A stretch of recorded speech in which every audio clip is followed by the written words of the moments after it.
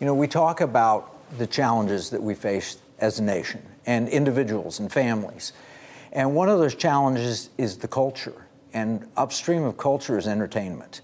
And we've talked a lot with some filmmakers, with various people in the entertainment industry, but we had someone come into the Economic War Room very recently with the name Marcus Pittman and his wife Laura. And they came and they told us about an innovative idea. And when I say innovative idea, I mean this is an entrepreneur with a great idea that's going to weaponize money that's going to help take back the culture. And I want to share that story. Now, we don't give investment advice on this show. If you want investment advice, you need to have an investment advisor.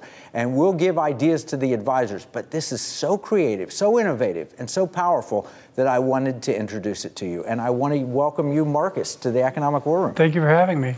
So my name is Marcus Pittman. I'm the CEO of Lore.tv, Lore TV. And basically what we're doing is we're creating a streaming platform that takes the power to greenlight movies and TV shows out of the executive's hands. So right now, all the movies and TV shows you see come in all of the United States and the world pretty much come from about 6 people in the United States. 6 people, primarily Hollywood. I mean, your t-shirt head says cancel Hollywood. Yeah, head of Disney, head of Paramount, head of all those streaming, Netflix, right? So all the 6 streaming companies, those are the ones that make the decision as to what movies and TV shows you and your family watch. And that is impactful. Yeah. If they decide it, they decide where the culture goes. Yeah, and they're doing it with, they know it's propaganda, right? So they're telling stories that are completely opposed to conservative values, Christian values, all that sort of stuff. And they're doing it on purpose. They're putting, LGBT standards, diversity standards, critical race theory, Marxist, all that sort of stuff is being cultural Marxism. All that sort of stuff is being implemented in your stories that your children watch and the cartoons that your kids watch, and the shows that even you and your wife watch. Yeah. Well, and there's an economic component to it. We've featured Stephen Sukup, who wrote The Dictatorship of Woke Capital, but it is not surprising that you see the mouse right there on the cover of the book. With the Amazon Prime unhappy face. Yes, exactly. And subtle, really good. The point of this, though, is that these are economic decisions that are being made that are controlling and implementing and affecting the culture. And you are dealing with it on a daily basis. You studied it in detail. Keep going. Right. So basically we thought is basically every streamer has, they give their money to Netflix and Disney or for their streaming platform, but they have no say in the content that's being made, right? And they're being lied to, and they're told that these streaming platforms, this is what people are watching, this is the top 10, this is, but it's not, we found out it's not true. The algorithms are lying to you to make you think people are watching this gay TV show. It's a top show on Netflix and all this stuff. They're manipulating you because they're using essentially crowd theory behavior, so that I don't want to be outside the crowd, and they're pushing you towards what they think is important. Right. So you don't have any choice in the content that's being made. You just accept it. Every now and then something really good will come along, like The Mandalorian, but they'll fire Gina, right? Because she's not woke enough. Yeah, she's not woke enough, and and so, but ultimately those stories are not because of Disney. Those stories are good because we're image bearers. We're created in the image of God, and The Mandalorian is about a father rescuing a child and adoption and covenant and all those sort of. Now, Disney doesn't recognize that. They don't get that. They don't understand why this show is so successful. But that's really at the core of it. We are all human, created by God, and so our stories that really change the world, the best stories are those sort of stories that are inherent within us as image bearers. That resonate. I look at the original Marvel movies, and they're all very conservative stories. Mm-hmm. Captain America and so forth. They're all very, but there's something's happened fighting recently. Nazis. Yes, fighting Nazis and telling what happened to those stories, human struggle, right? and the little guy overcoming. But now we're seeing every episode has to have a gay character. Every television show. Not that that's not part of life, but it's become a dominant part of life. And even like you'll see on Bill Maher, who says, the way the trend is happening now, gay was part of 1% of the population, then it was 5%. By the time we hit 2050, it's going to be 100% of the population if these trends continue. That's being pushed on us culturally. Yes, right. Yeah. So it's done that way through the stories that are told and the movies that are told. And so one of the things is liberals, when you talk about like entertainment being upstream, liberals like to pass laws using stories, right? Conservatives we very much look at stories and we look at laws and go, well, if we're going to pass, this abortion law will reduce abortion by this many stats and these figures and, this sort of thing. And then here comes the liberal and they go, yeah, but the woman who's been raped, and then they tell the story, it's a sob story, it appeals to you emotionally. Right. So they pass laws with stories, and conservatives, we use facts and data to try to pass laws. But the problem is in Scripture, God tells his law through stories. Moses going up, burning bush, coming down. There's not a single law in all of Scripture that isn't revealed to us through some sort of narrative arc. And so liberals get that. And so that's how they're able to, 15, 20 years ago, they're putting Ellen in television. Kevin Sorbo was here talking about Ellen, right? And then, then you have Will and Grace. And then slowly you have Obergefell, right? The Supreme Court, right? So it's just a slow. It's all done with stories and narratives and these sort of things. And then when it comes to conservative movies, I was worked for the ad agency that did PureFlix's ads and spin, so I'm very familiar with the Christian film industry. They just make content that already appeals to the values that the conservatives already hold. So there's no offensive, right? They're not using, conservatives aren't using media to fight the culture. They're just feeding they're just feeding narratives. People that already believe. Right. They're like, oh, this is great. This is the stuff that we like. And but you're not pushing conservatives to do more with that sort of content. And you're not making liberals angry or converting liberals to your side, right? So, well, we're going to have to take a break. When we come back, let's talk about your plan to influence the culture in a positive way and to unleash creativity and give us better stories. Marcus, you've been describing the power of stories, how they can influence culture, how they can resonate with individuals. Tell us, we know what Hollywood is doing, and we know that the threat that's brought to our culture. What are you doing that's going to change things? Yeah, so I made 2 documentaries on abortion. The second one I put up on Amazon Prime, and it was deleted from Amazon Prime. Excuse me. And it was deleted and removed, and we had a big billboard up in Phoenix that had the name of the movie. It was called Babies Are Still Murdered Here, and everybody was going to Amazon Prime to watch it, and then Amazon just went and just nipped it. And I was like, this is a problem, right? Because, my movie was too edgy for the Christian crowd. It was,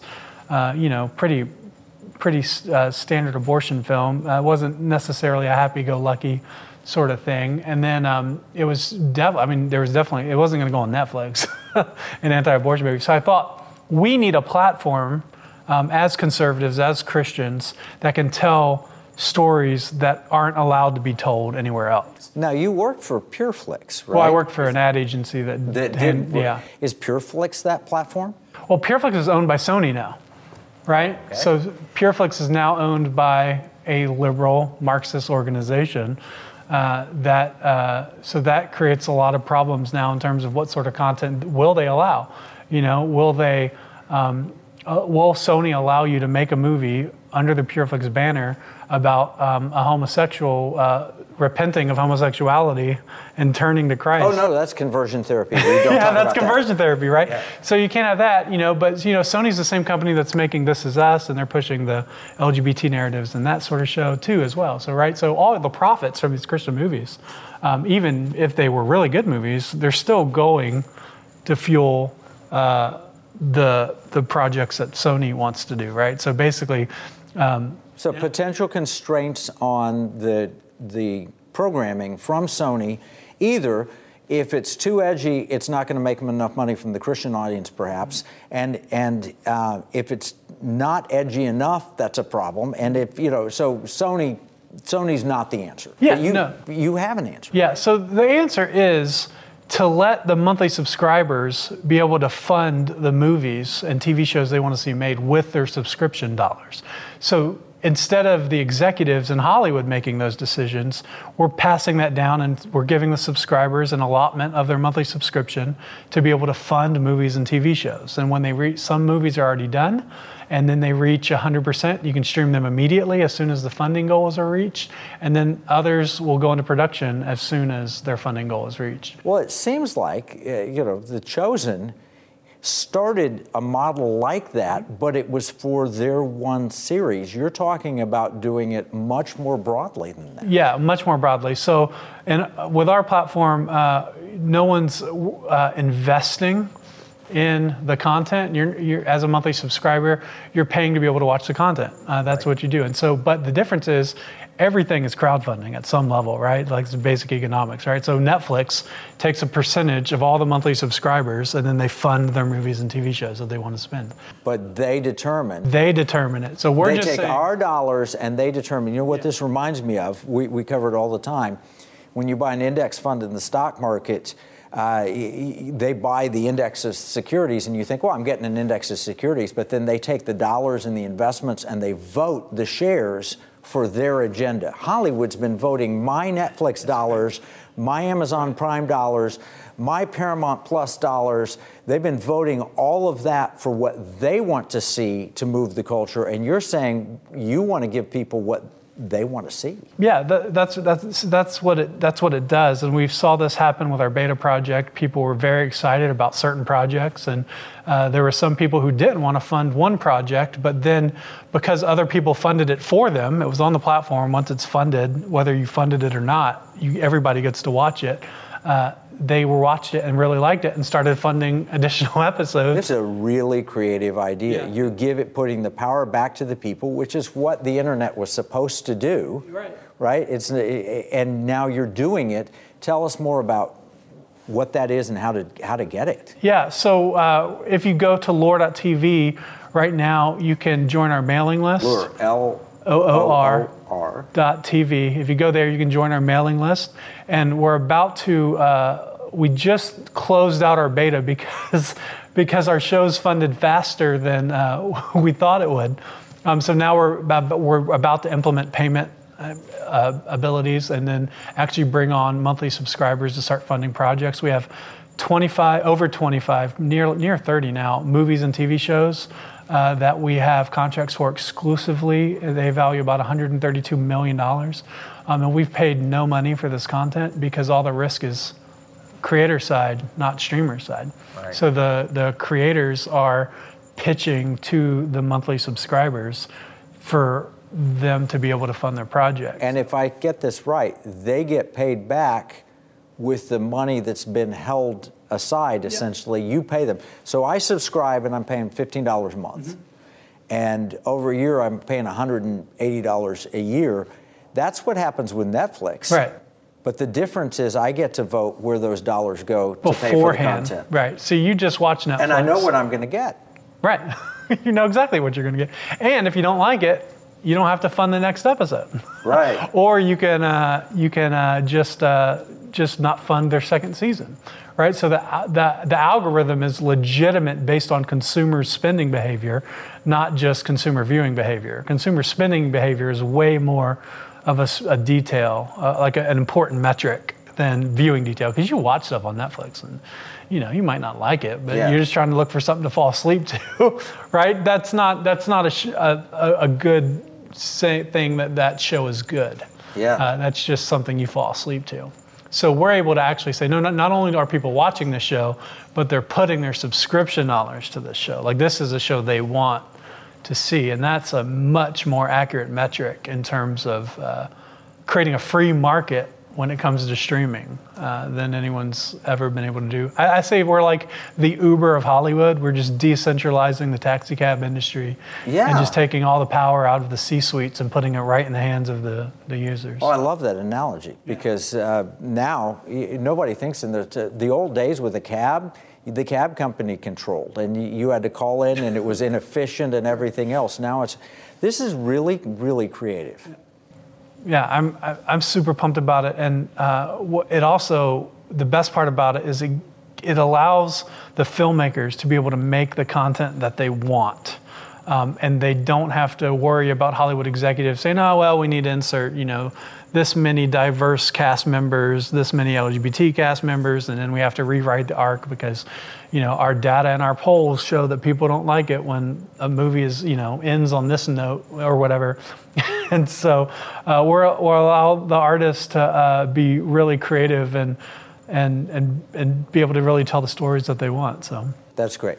When we come back, I want to take a break, but I want to talk about exactly how you're going to implement this, if there is an investable opportunity that advisors can look at, and so forth. Marcus, you've given us an opportunity to maybe control our own content a little better. This is like the next evolution. We went from you could only see things in the theater, then you could get VHS tapes, then you could get DVDs, and then you could get them mailed to you, then you could watch streaming content. You're taking it to the next level. You don't just have to pick from all the streaming content that's being created. You, as a viewer, can determine the content that's being created. Right. That's really revolutionary. Yeah, and the best part about it is our filmmakers are very passionate about this idea. Because we were just talking with a filmmaker the other day, a Christian filmmaker, and he was pitching a show and working on a show for a Christian streaming platform, actually. And they were like, "Oh, well, we should, take God out of this, take Jesus out of this. Don't say that sort of stuff, as much as we should." And eventually it was whittled down to where he had no control over his own project anymore at the point. But with us, we're saying, no, the filmmaker, we want to give filmmakers the freedom to not only make content, but also be able to tell the stories that no one else will let be told. One of those, for example, is a story we're working on called Capital. It's basically like a scripted, like Aaron Sorkin, West Wing sort of political show, but it's not about fictional characters. It's about the people that were involved in the 2008 financial banking crisis. That's being written and directed by one of the guys that actually worked for Andrew Breitbart during that time and was reporting on it, right? Well, that's an issue very near and dear to my heart, that 2008 financial crisis. Yeah, so that sort of show is a show that, it's not a Christian show, so it wouldn't work on any of the Christian streaming platforms, and it's definitely not going to work on a in the liberal world. Not woke enough. Right, it's definitely not woke enough. And so there's shows like that. There's we just have a show that we just announced with the guy that did Powerpuff Girls and Dexter's Laboratory, producer and director, not just an animator. He's producer, director of Powerpuff Girls, producer, director of Dexter's Laboratory. He worked on pretty much every Cartoon Network show, built Cartoon Network. He was Me Too'd to heck, lost everything, and became a Christian through the process. And now he's working on animating a series called Busted Bible Stories. That's absolutely incredible, just work of animation. And but those are things. See, where was he going to go? He wasn't going to go to Hollywood, right? And so, you know what I think? I think there are a lot of people in Hollywood working for the big corporations that share our values, that care about the culture of America, but have been silenced and siloed and told you can't do that. Yeah, they have golden handcuffs on, and right? And they're getting paid well, so they won't speak up. Right. But you're giving. But we're talking to them. We're talking to those people. You're absolutely right. There's a lot of them. We talked to secret Christian Bible studies at Disney. They're there, right? There's all employees that are get together. But just like, what do they do? They're afraid to speak out. Yeah, they're afraid to speak out, and they literally have no control. Like they have no. They have no sort of weight to carry and make those decisions. Uber analogy is so good because Uber literally puts the power in the hands of the consumer and the provider. Yep. and it takes out the middle. Right. We don't need executives telling you the stories that you want to see. You should be to see. You should be able to do that completely on your own. And also, they're really bad at it. They really are. The stories are really bad. They're getting worse. They used to nudge us to their leftist agenda. Now they hit us over the head with the leftist agenda. Right.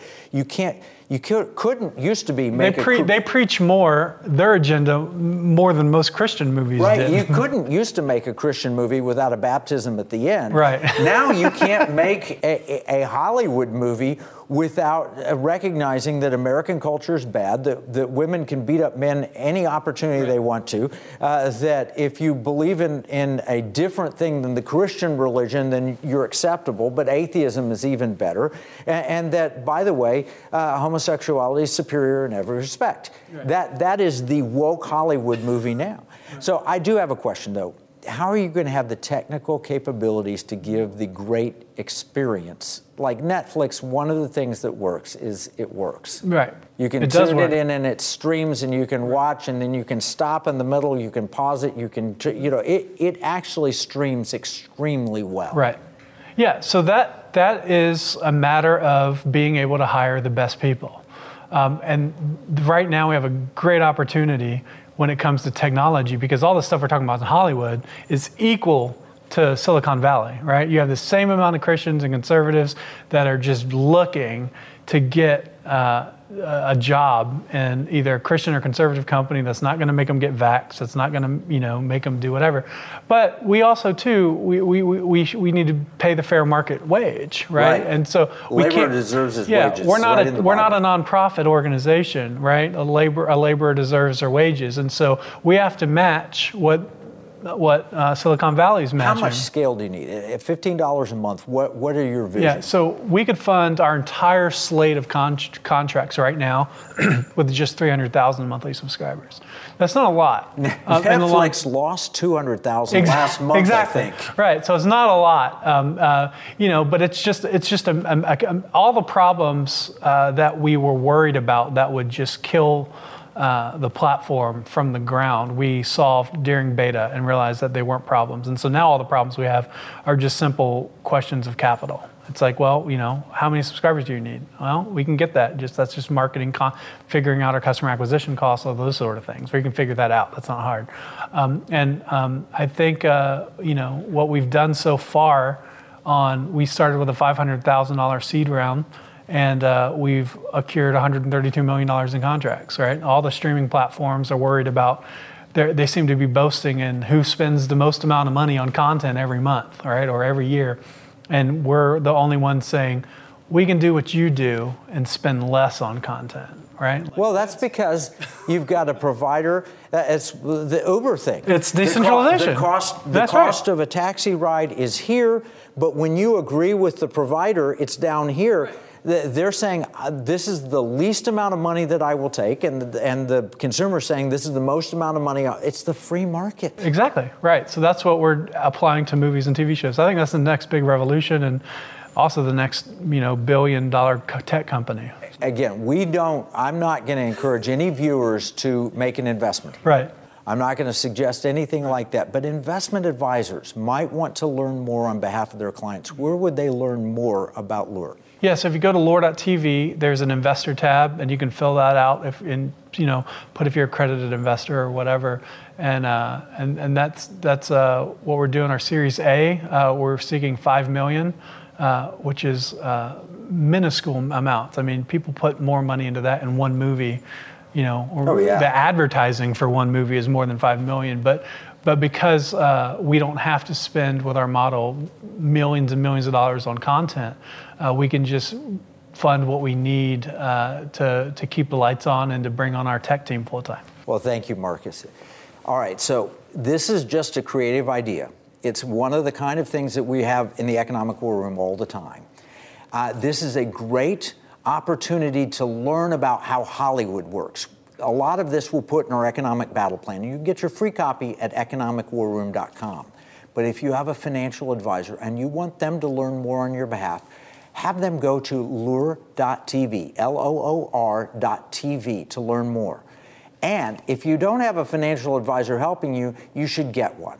Have them go to nsic.org or economicwarroom.com/advisor. Remember, what we see as a marketplace, our enemies view as a battle space. This is Kevin Freeman from the Economic War Room.